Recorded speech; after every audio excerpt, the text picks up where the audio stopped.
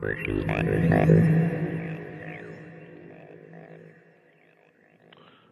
afternoon, and welcome to Uniting the Silos that disrupt operational effectiveness within your health system.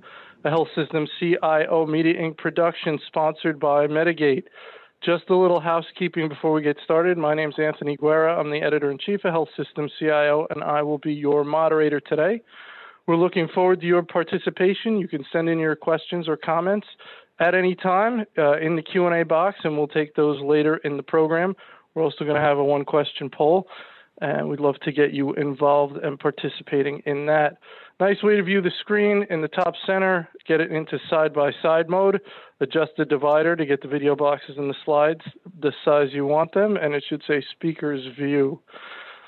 Just so you see how we're going to spend our time today, we're going to go about 35-40 minutes with our main panel discussion featuring Jess Cornelius, CIO at Sutter Health, Craig Richardville, SVP and Chief Information and Digital Officer with SCL Health, and Jonathan Langer, co-founder and CEO at Medigate. So we're going to jump right in. We got a lot of interesting, I think extremely interesting things to talk about, so we're going to jump right in. Jess, why don't you start us off? Can you give us an overview of your organization and your role?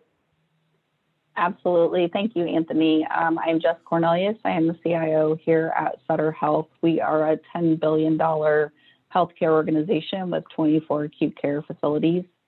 We have continuously been consolidating those into one Sutter Health over the last 10 years. And as you can imagine, that has caused some challenges for us in communication. So this topic today is perfect to start talking about how we disrupt those silos. Very good. Craig?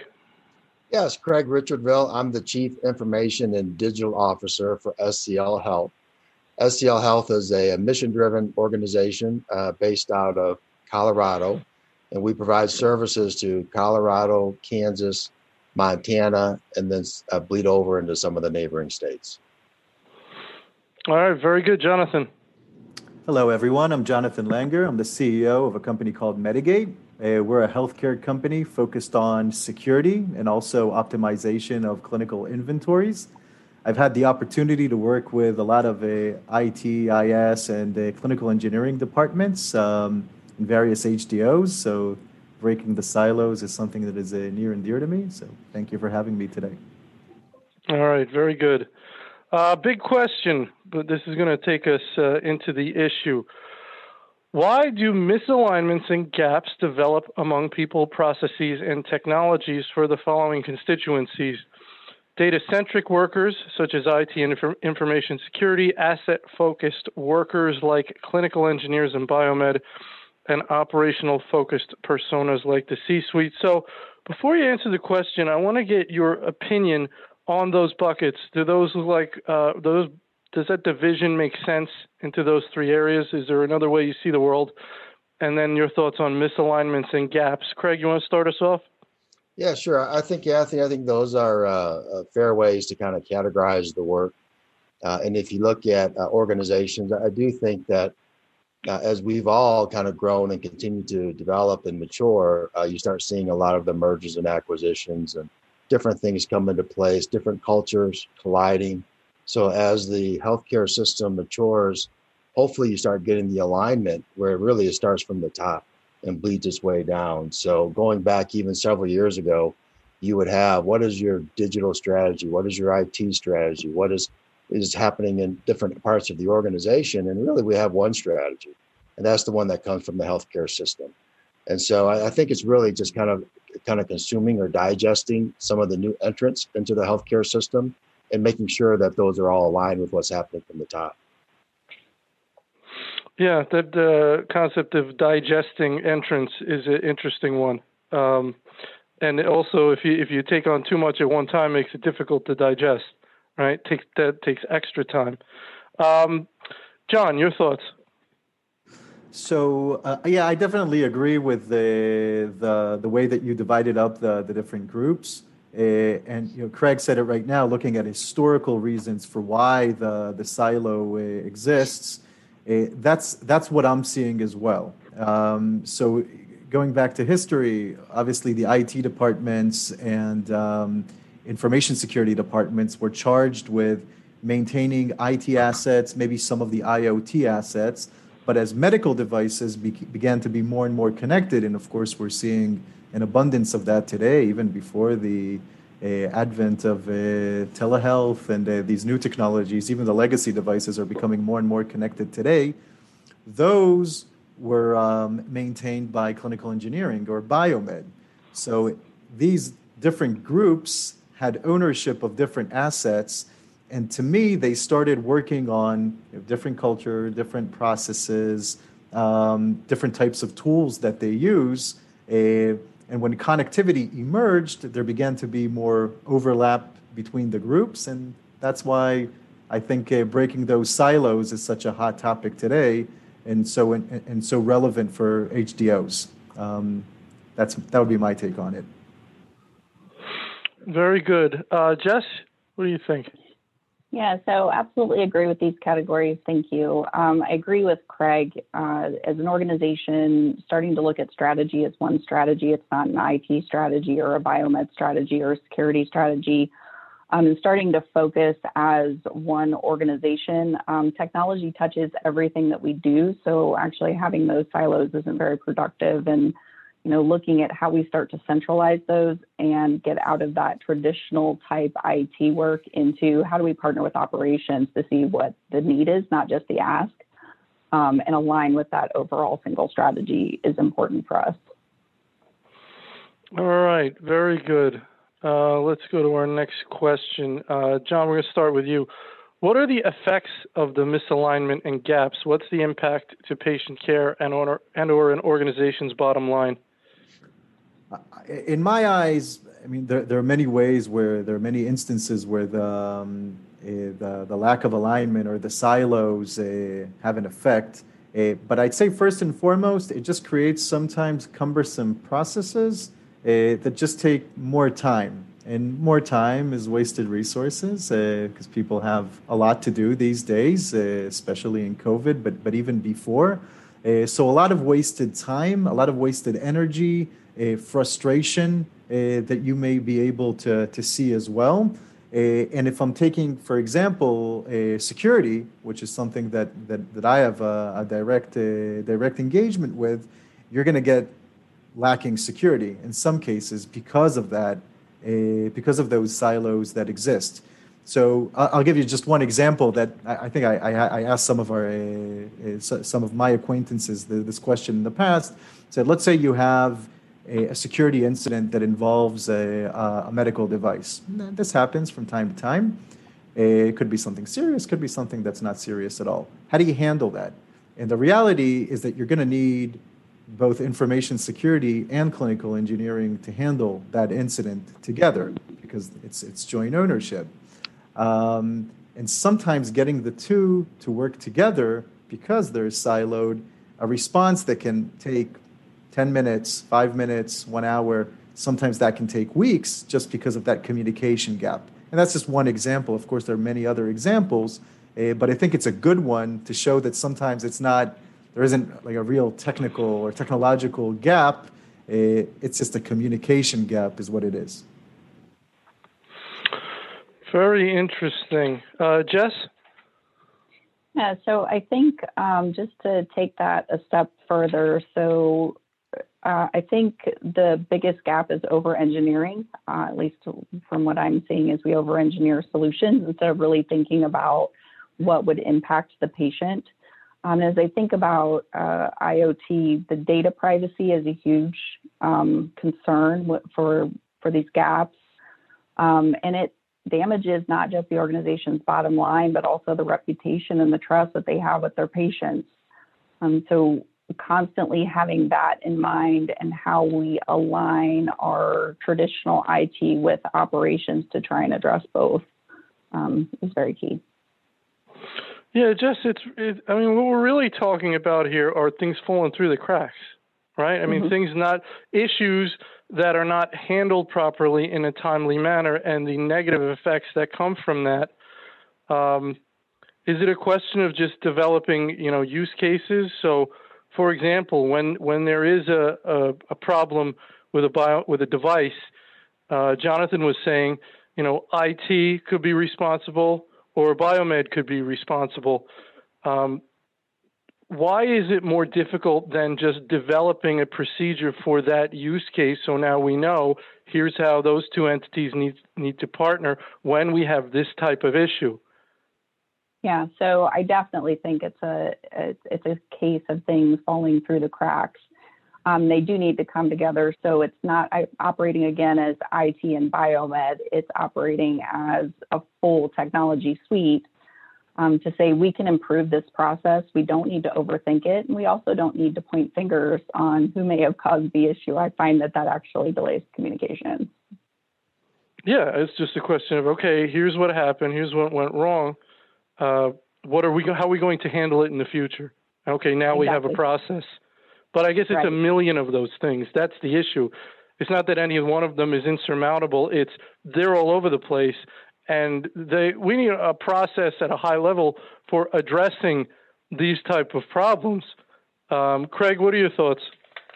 Yeah, I think I'll go back to an offline comment that you made and maybe steal your colleagues Kate Gamble and go do a little sports analogy. So to me, it's really similar to kind of being part of a team. And you can look at a baseball team, for an example.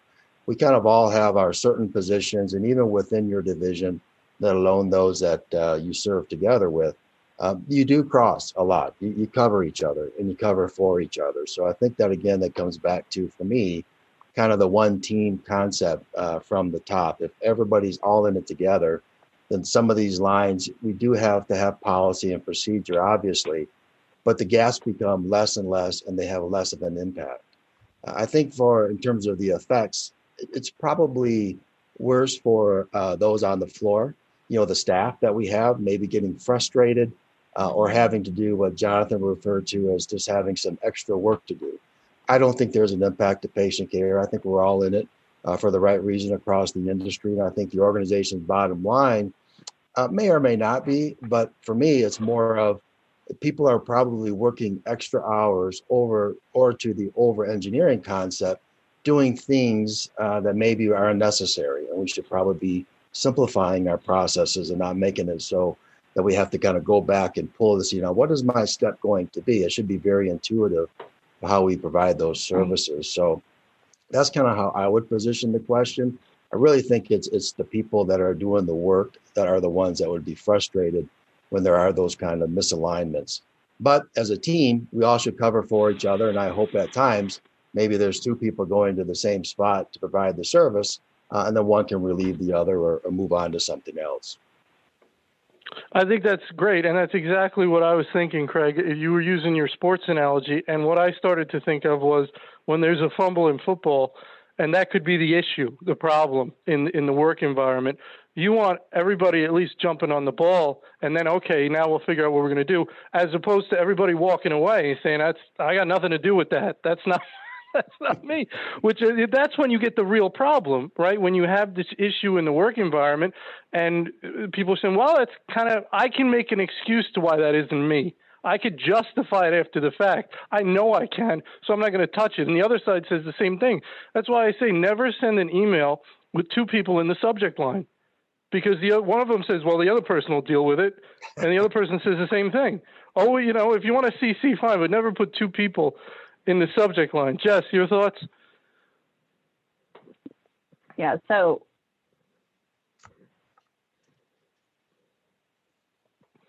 I think you went on mute, Jess. Okay. Yep. Sorry about that. It's okay.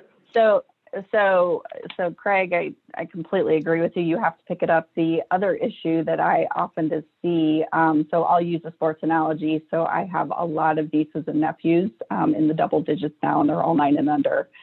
And before COVID, they would go and play soccer, and we would watch them follow the soccer ball immediately. And that was the emergency of the moment. And you would go and do that for communications, and everybody did that, and nobody stayed in their position. And I often see that happens in an organization too, is that everybody follows that soccer ball instead of saying, okay, what are the other things that we need to solve for around that? So it can go both ways. But Anthony, I like your analogy of don't put two people in the two line on an email. Well, and I liked your point. You made a great point just there, which is there's a balance between everybody running to the ball, but that has its negative consequences because some of those people should not have been running to the ball. Like you said, they have other things to do. How do you handle this from a CIO point of view? How do you? I mean, you're up there. You're not going to deal with every little problem, right? So, what's the CIO level way to address this issue, Jess? Yeah, so clear communication. We've actually tried to put some different governance models in place that are simpler. So we have all the right people at the table making decisions. And then with the C-suite, one of the things that we are looking at doing a little bit differently this year is stating a problem and solving for that problem instead of trying to look at little pieces of the problem. So you may need to solve for patient throughput in a facility. Let's look at that instead of looking at little pieces of technology or little groups that can come together to solve for smaller pieces of that. That's actually been very effective and has helped us really partner with operations because one, they feel like they can actually drive what that change is. And we see IT as enabling that. That's actually really helped us with a major silo that we've had in the past. So sort of like zoom back out from what's the problem? Somebody's talking about I need this piece of technology. Well, okay, let's back it up. Let's take a bigger picture look at the problem, and maybe there's other ways to solve it. Right. Right.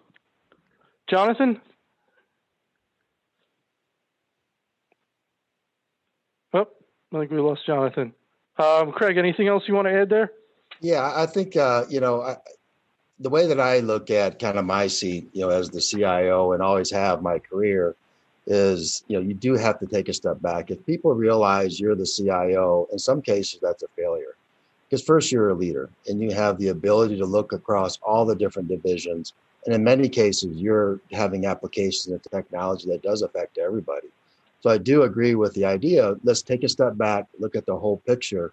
And as a leader and or any of my peers can do the same thing or join in and be part of that. As leaders, here's how we want to try to solve this issue or this problem or fill this gap, and everybody kind of come in together with it. So I really am a big fan of making sure that we're first leaders before we put the CIO hat on. Yeah, let's talk a little bit about culture. Can culture, to what degree, to whatever degree you can affect culture, you want a culture where people are willing to take ownership from a problem and not run away from it, right? So, and I know we talked about the balance, Jess, of not everybody running to the problem. We don't want anybody running away from it. So what's the messaging you can put out in terms of the behavior you expect? So you don't have to address every little problem. It's here's how we expect you to behave in general when something comes up. Yeah, so so all of this is culture change. At least I'm finding from my seat, empowering people to make decisions. I think that's really key. We have an executive leadership team and a senior leadership team, and we want to make sure at the senior leadership level that we are not always managing up every small problem that we have to the ELT, but we're actually coming together as a senior leadership team to work across all of our areas. And it's a huge change that's going to take a long time, but if we've learned anything from COVID, we can be very nimble in making those changes. And I think in some ways that's even helped us try to change the culture and how we address the larger and how we work together as a team and how quickly we can do that too. That's an interesting point. It made me think that, I'd heard, I think it was Ritz-Carlton, where every staff member is empowered to spend $500 to deal with a guest issue, and they don't have to escalate that at all. And it's just that idea of empowering people. It also saves you a lot of headaches, right? You don't want to deal with every problem. You shouldn't have to deal with every problem. Craig, how do you deal with that in terms of empowering people? I mean, it's almost a self-preservation. It's the right way to manage. We don't want to micromanage. We want people to feel empowered and able to do things. It lets you be able to do the things you should do at your level. So what's your philosophy on empowering, delegating, that kind of thing? Well, first, I appreciate the tip. Next time I'm at the Ritz, I will take advantage of that and talk to several different people.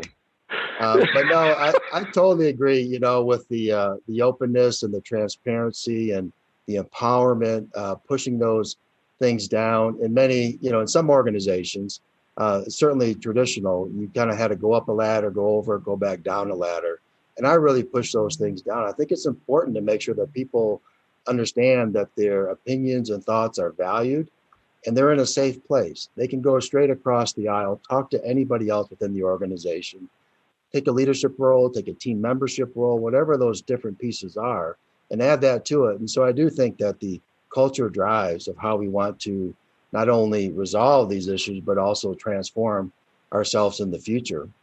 Because the ideas aren't going to come, from a single person or persons. It's got to start from those that are actually on the ground doing the work, and they have the best ideas that they can share coming across. And for me, that kind of helps us to be moving from a continuous improvement environment to a very transformative environment where you're really kind of turning things maybe upside down and really creating a whole different level, not just getting better than you were last year, but marginally taking a couple of steps forward. And I really think that's exciting. And these are opportunities for us to do that. All right, next question. Craig, let's stick with you here. How would you rate your organization in terms of presenting these gaps from taking place and closing them when they do? How have you addressed the issue, and what processes or technologies have you leveraged to enforce that when I read that this morning, that made me feel a little creepy, enforce the collaboration, right? It sounds very, prisoner camp type environment, but your thoughts on enforced collaboration in the general question. Yeah, well, going back to maybe some of my most recent comments, it does start from the top of creating that culture of openness, transparency, everybody's idea is valued, and bringing that to the table and allowing a very safe environment to allow that to occur. So when you look at things like innovation or transformation, those are key values within a healthcare system to allow you to truly make a difference and be different than you were last year than you are this year, and hopefully continue that kind of mindset next year. So when you start looking at the organization, that was a very attractive part of SEL Health for me, was that the openness, not only the physical openness when we were all in the office of everything being glass and wide open and open corridors and everything else, it really created a very smooth environment to allow that to occur. And now we've transitioned that into the virtual environment with chats and text and all the different ways that you can now virtually bump into somebody. And so those are things that are really kind of neat. Now also, you do notice that there are not, we do all certainly have our own positions, like we mentioned, but if there's a ground ball going up the middle, the pitcher is going to try it, the second baseman, the shortstop, there's somebody in the center field to kind of back that up. So when you see a whole team coming together, it really is a very attractive place to be. And you start seeing yourself really evolve very quickly and looking at things that are much larger than maybe what you have in the past. And that's where I kind of transitioned from just getting it better than you were yesterday, the continuous improvement, to truly transform. Because now you have the capacity to think much larger than what you could before if you're looking at every different penny and nickel. Yeah, it's really interesting. Jess, you mentioned you're fairly new at Sutter, right, Jess?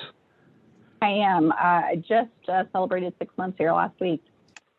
So that's interesting for this conversation. When we talk about culture, being the CIO, you're the top, a large organization, so you've got a lot of people in the IT department. A new CIO, to a certain degree, is new culture. This, or it could be. Yeah. I mean, you can just happen to have the same perspective and point of view and values as your predecessor, or you could be bringing in a new culture, which could be better or worse. In your case, I assume it's better. And that has a lot to do with creating the environment that you want to see flourish there. So, how would you describe the culture that you embody or that you want to see, the things that you believe in and that you've seen work in the past? Yeah, so it was really important. And coming into a role in a pandemic is just a completely different experience. And, it's been completely virtual, and there can be a lot of fear in an organization, as well as in an IT area when someone new comes in. What are they going to do? How are they going to address things? Are we going to have to completely turn around and go a different direction? And I wanted to stress that we've been moving in the right direction. We just need to move to the next level. And being virtual has actually allowed me to do that faster than I would have if I had been in person. Not to say that in person isn't best, because I really prefer to be a hands-on leader. But virtual has allowed me to touch more people, share the vision, get different perspectives. Craig, I really like what you said about getting the different perspectives. You don't have to be an expert in everything. You just have to have the right people at the table. And I think being virtual has really allowed me to do that and then say, okay, you know what, you're going to go solve for this issue. One of the things within the IT that we started is a grassroots movement. So I have small groups of 8 to 10 people that meet with me. I introduce myself. It's a great way to have a smaller forum, just to have some interaction. And then I say, okay, you've given me this problem statement. I would like you to go solve for it. And they actually come back with a solution. And that's been extremely effective. Again, we're doing all that virtually, and I think we're doing it very, very quickly within a matter of 30 days for everything that we're looking at. So for me to do that, empower people, I think that's been really key to trying to change the culture. I say we're about halfway through our transformation journey. We are where every other healthcare organization is right now, trying to understand what comes next for us after COVID. But I think just to go back to empowering people and getting those perspectives, it's so critically important to do that so you can actually affect change. Very good, Jonathan. We're part of the question here is about technologies that enforce collaboration. I mean, you have some thoughts around that? Absolutely. I think, of course, I agree with Craig and with Jess about getting small groups together and tasking them with specific problems. Kind of task forces that I see more and more people using, and I think that's highly effective. In terms of technology, I think that the biggest issue that I'm seeing sometimes, even when these groups are formed, is everyone accessible to the same data? Because when people are not accessible to the same data, or there's no single source of truth, or maybe it's an information system that just hasn't been historically accessed by all the members of the group, that creates a lot of frustration. And of course, because people don't, going back to what we were talking about earlier, people need to spend more time on gathering the data and so on, when really it's at your fingertips. So I think tools that allow multiple stakeholders to get everything that they need from an access perspective, from various types of data and so on, that's really what we need in this virtual age. That we'll see how it evolves and when we'll go back to the old ways, or if we go back to the old ways. But I think either way, whether we do or we don't, accessing the right data for everyone, that's key. Of course, then security concerns may arise, but I wouldn't let security hinder this culture of participation. There's a way to achieve both, at least in my opinion. So this is really interesting. So, I mean, what we were talking about, Craig and Jess, we were talking about sort of, and I was getting at was, how do you get people to want to collaborate? How do you create that environment, that culture? Jonathan's touching on the tools. So they may want to, but if they don't have the tools to collaborate, they can't.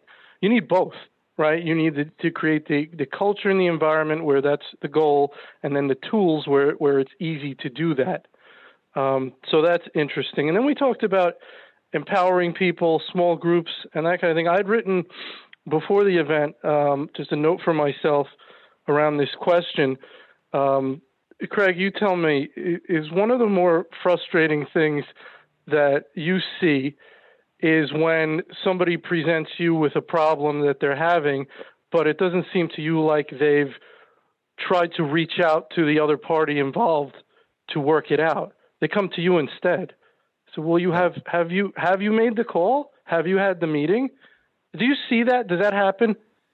Sure, I think that happens, in many organizations across all industries, and I think that's where us as a leader, you kind of, for me, put on that, and I'm also a professional parent, and and as part of that to grow, so I don't get like frustrated when that happens.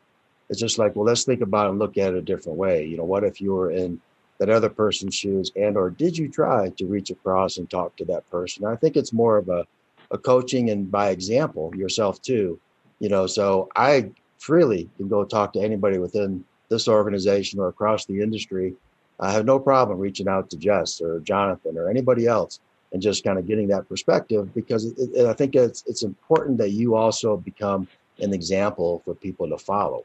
That you aren't kind of putting constraints around the way that you are able to gather information in order to make the best decision, but you actually do kind of encourage and take advantage of those others people either within your network within the company or outside of the company, so you can bring a more different perspectives to it. I like to say, all the different lenses that we can all have certainly will help me have the best information to make a better decision than if I didn't have all of that. And I think, when people come to you with those things, you have to really tell them it's okay. It's all right to go ahead and reach over, talk to, include, be part of, and even that can go up and down the organization. It doesn't have to be always lateral. If you want to talk to my boss, please feel free, go talk to him. I think he or she may have a good perspective on it that I may not be able to share.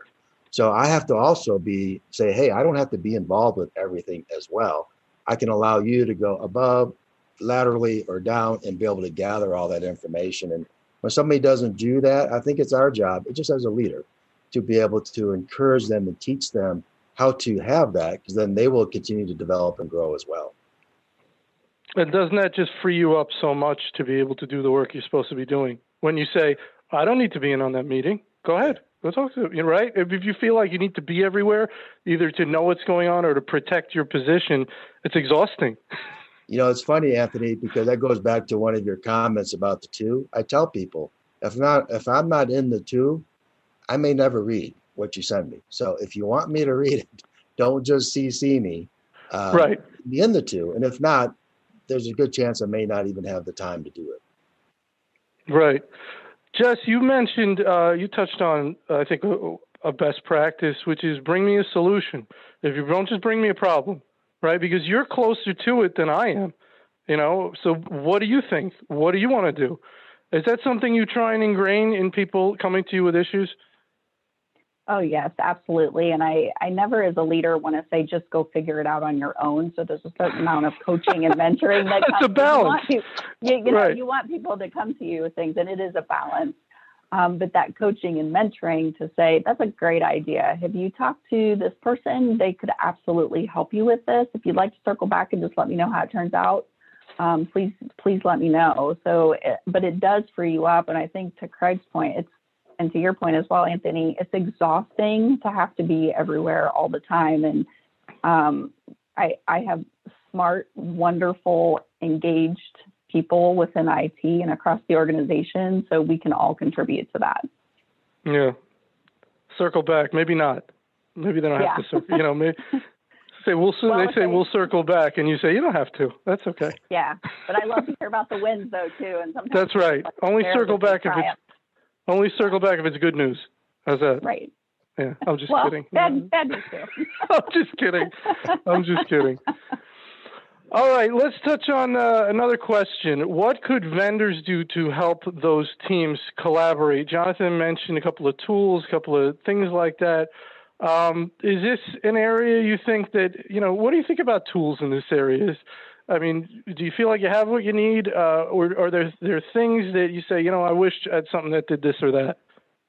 Craig? Yeah, first I'll say, it may be slight, but it really does make a difference. I don't deal a lot with vendors. I deal with partners, people who truly are in it for the same reason why I'm in it. I do have vendors. I have plenty of them. And I don't spend a lot of time with them because they're just kind of really very task oriented. But if they're a partner, we're kind of all in it together and kind of bring them in. So I do utilize partners in many of our situations. Sometimes people want to say, hey, let's not include that company in this discussion. I'm like, No, because they've probably seen it 100 times around the country in other healthcare systems or even outside of healthcare. So I really want them to be at the table. If they're truly a partner, they'll look at it for our best interests. And certainly there can always be, some different priorities with somebody coming in. They do have different things that they have to be incentivized with. However, if they really want to be a partner with me, and in many cases, they can actually say, did you talk to this other company or this other person? And kind of bring them in as well. So it kind of really becomes, you're kind of building that team or building that network to help you to have, again, more insights into making those kinds of decisions. So for me, it's really important that we really have partners. And we have a handful of them here that I rely on, not only from what they're bringing to me, but I'll talk to the CIOs of those other companies as well. Like, what are you doing within your company that I may be able to imitate over here? Jess, what are your thoughts on that, vendor partner situation? And we'll get to Jonathan in a minute. I'm sure every vendor in the universe wants to be a partner. Nobody wants to just be, well, maybe somebody does just want to be a vendor. They don't want to, again, those are the people that don't want you to circle back, right? Those are the vendors. But what do you think about that, what Craig was saying? Yeah, so I completely agree with that. And I've, made those calls and started to set those expectations with our partners. But I'm very clear when I say this, I don't want somebody that I just write a check to every month and you keep the lights on. I'm really looking for someone to partner, offer solutions where they see appropriate.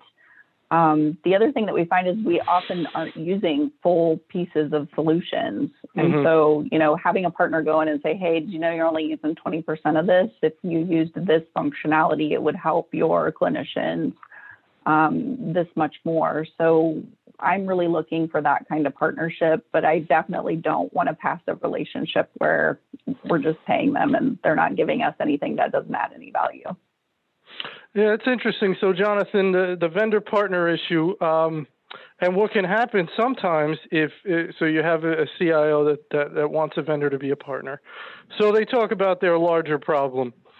A good partner will freely say when they don't have a solution to that problem and refer you to someone who they may know of, or just say, we don't have that. A bad partner will always find that something they offer fits your problem, no matter what.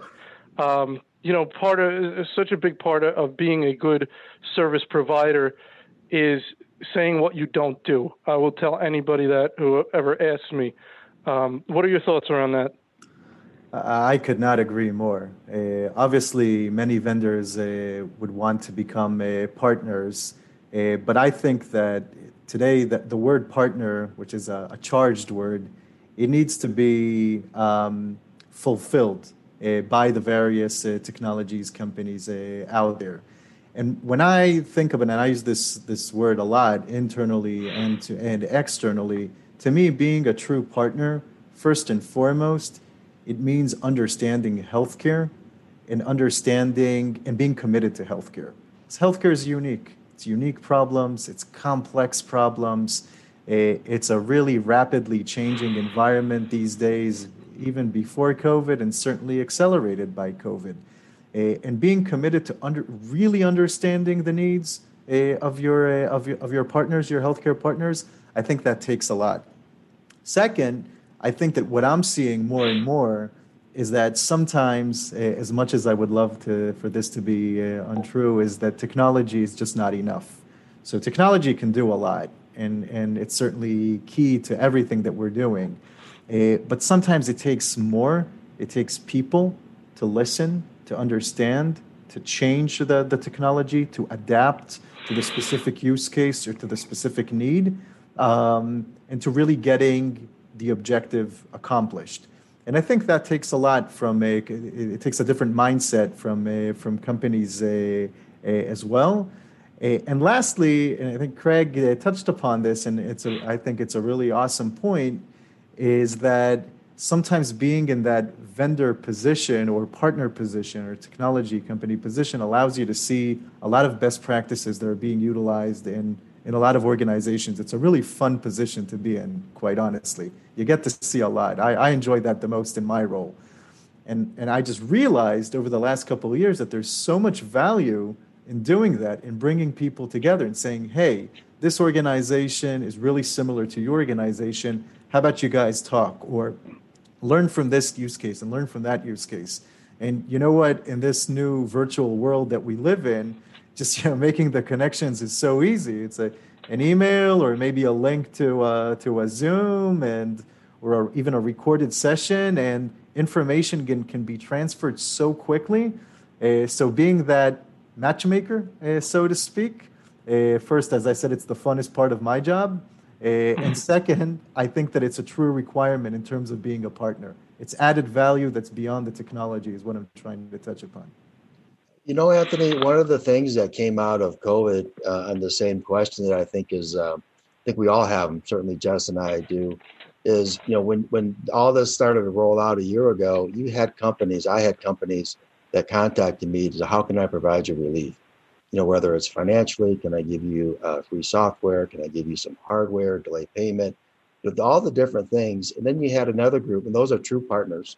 They were putting themselves in your seat, coming right in. How can I help? Then you had others where you asked and they said, yeah, here's what we can do. Here's how we can do it. Then you had others that didn't approach you, and when asked, kind of gave you the no. And that's where, to me, kind of separate. Those are really like vendors. They really don't understand this is a long-term relationship. It's not a transactional run, but you're viewing me as transactional. And those, to me, I would bucket in the vendor space. So a lot of people really came out company-wise to be true partners with us in this fight. Excellent point. Very good point. All right, we're going to go to one of my favorite parts, our Ask a Co-Panelist section. Jonathan, do you have a question for one or both of your co-panelists? I do. I'll start with Jess. Just going back to one of the comments, Jess, that you made before about how this new virtual world has accelerated the culture change in your organization and how that's benefited you. I know this is like a tough question, but how do you foresee Sutter maybe a year or two from now in terms of digital work from home or come back to the office, hybrid, and how is that going to affect culture? I wonder if you have any thoughts about that. Yeah, so great question. It is a hard question because we don't know what the future looks like right now. But we foresee work from home as here to stay. It has been a satisfier for people, so we do see that. But we still have people saying, when can we get into the office? So I think it will be a mix of things. I think it's going to be a good 12 to 18 months before we even get back to that point that we can do that. But virtual, I have to say, we've actually completed some of our first system updates and maintenance virtually, 100%, and it has been so much faster. So I actually foresee those things continuing for us, and we'll just continue to get better at those. Using collaboration platforms for us is going to be key to doing that. We talked about a little bit about what some of those are, and we foresee continuing to use those and expand those. And then was that just for Jess, or you got something for Craig too? So I wanted to ask Craig the same question, and maybe to add one more aspect to it. You mentioned previously, Craig, that you had some ideas about your preferred governance model in terms of closing those gaps. I was wondering what you're doing, what the best practice is in terms of that. I've been seeing some organizations that are getting CE to roll up to the CIO, and so I wanted to get your thoughts on that, if you don't mind. Very interesting. I won't repeat what Jess said. I think she nailed it, and so I've got nothing to add to that. So to your follow-up, one of the things that I try to make sure, so in a previous life, I had clinical engineering report to me. In my new organization here, they report somewhere else. And what I tell people is, it doesn't matter. For me, selfishly, it's one less performance review. So I don't have to do that. But from a customer's perspective, they should not have any impact as to where it reports or operates or where it best fits for this company. So from that standpoint, I really don't. And that goes back to a previous point. Don't put the CIO, kind of blinders on me. I can do much more than that. So I can be engaged and work with a lot of maybe sister areas that we touch each other very frequently. but it's not command and control. We're all one team.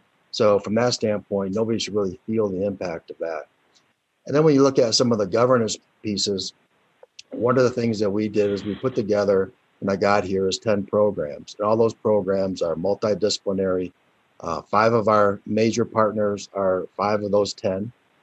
We meet on a regular basis. We have people coming across from the C-suite and other members that we want to grow and develop, participate in the maturing of those relationships and what we can do with them. So I find that really something that for me is very organized, is very simple. People outside of this area especially can understand it. Our board can understand it. Our senior team can understand it, and they actively participate in it. And all of the work that we do all lines up to our 4 strategic imperatives about our 1 strategic plan. So everything kind of rolls back up very, very cleanly from that standpoint. On the reverse side, I'd like to ask you, because you made a comment that sometimes I believe that, when we look at companies and we look across our peers, not only in healthcare, but outside of healthcare, there's a lot of things that we actually have in common across all the other industries, retail, energy, et cetera. So I learn a lot from them, and hopefully they're learning a lot from us. But for you with a company, like Medigate, you kind of are putting a little bit around yourself that it has to be something in the medical field. So I'm curious, do you have visions or thoughts to say, whatever applies in medicine, there are some unique pieces, but a lot of our work actually can go across to other industries as well. Well, that's a great question. Thank you for asking that. I totally understand and recognize that other industries we can learn from. Certainly in terms of governance models and how to manage people and how to manage processes. And we do a lot of that. And I think my one of the inspirations for me to found the company was actually from the industrial space, where I found a lot of similarities to healthcare. But the focus on healthcare, to me, it's always been about centering around the clinical workflow, which is unique to healthcare. Really understanding what the physical processes that the doctor does or that the physician does, and how that applies to the network from a security standpoint and from other standpoints that outside of security, but really honing in on that. To me, it was just about it could give you more value ultimately to the customer, and really understanding his day-to-day, so that when I come to you and say, and you explain a problem that you have, like, already, I've seen this 10 times, and I know what you're talking about, and I can really align with you in that regard. So that was kind of the premise of that, and trying to take the best of both worlds, so to speak. Very good. Well, we're running a little short on time, so Jonathan, I want to give you an opportunity for a final thought before I let everybody go. I think that it's just this has been a really interesting panel for me to participate in, and I think that one of the things that I've learned most, and from just listening to Craig and Jess, is that there are some advantages in this virtual day and age, which allows leaders to actually be more involved in the day-to-day. And thinking about this myself, I'm kind of thinking, you know what, that applies to me as well. So that's I'll try to stop complaining about this new work style and take the best out of it. So I think that has been really insightful. Yeah, I think that's a great point, Jonathan. I did hear Jess say that. And Craig, is that something you feel as well? That there is some upside here? Yeah, there's a lot of lessons that we continue to learn. I think we're all students for life, and in this past year we've learned a lot really fast. And as we move into more of the virtual space and how that works, we've seen it. We do it with our banking, we do it with our shopping. We need to do it more within healthcare. So it's a nice place to be. Jess, any final thought?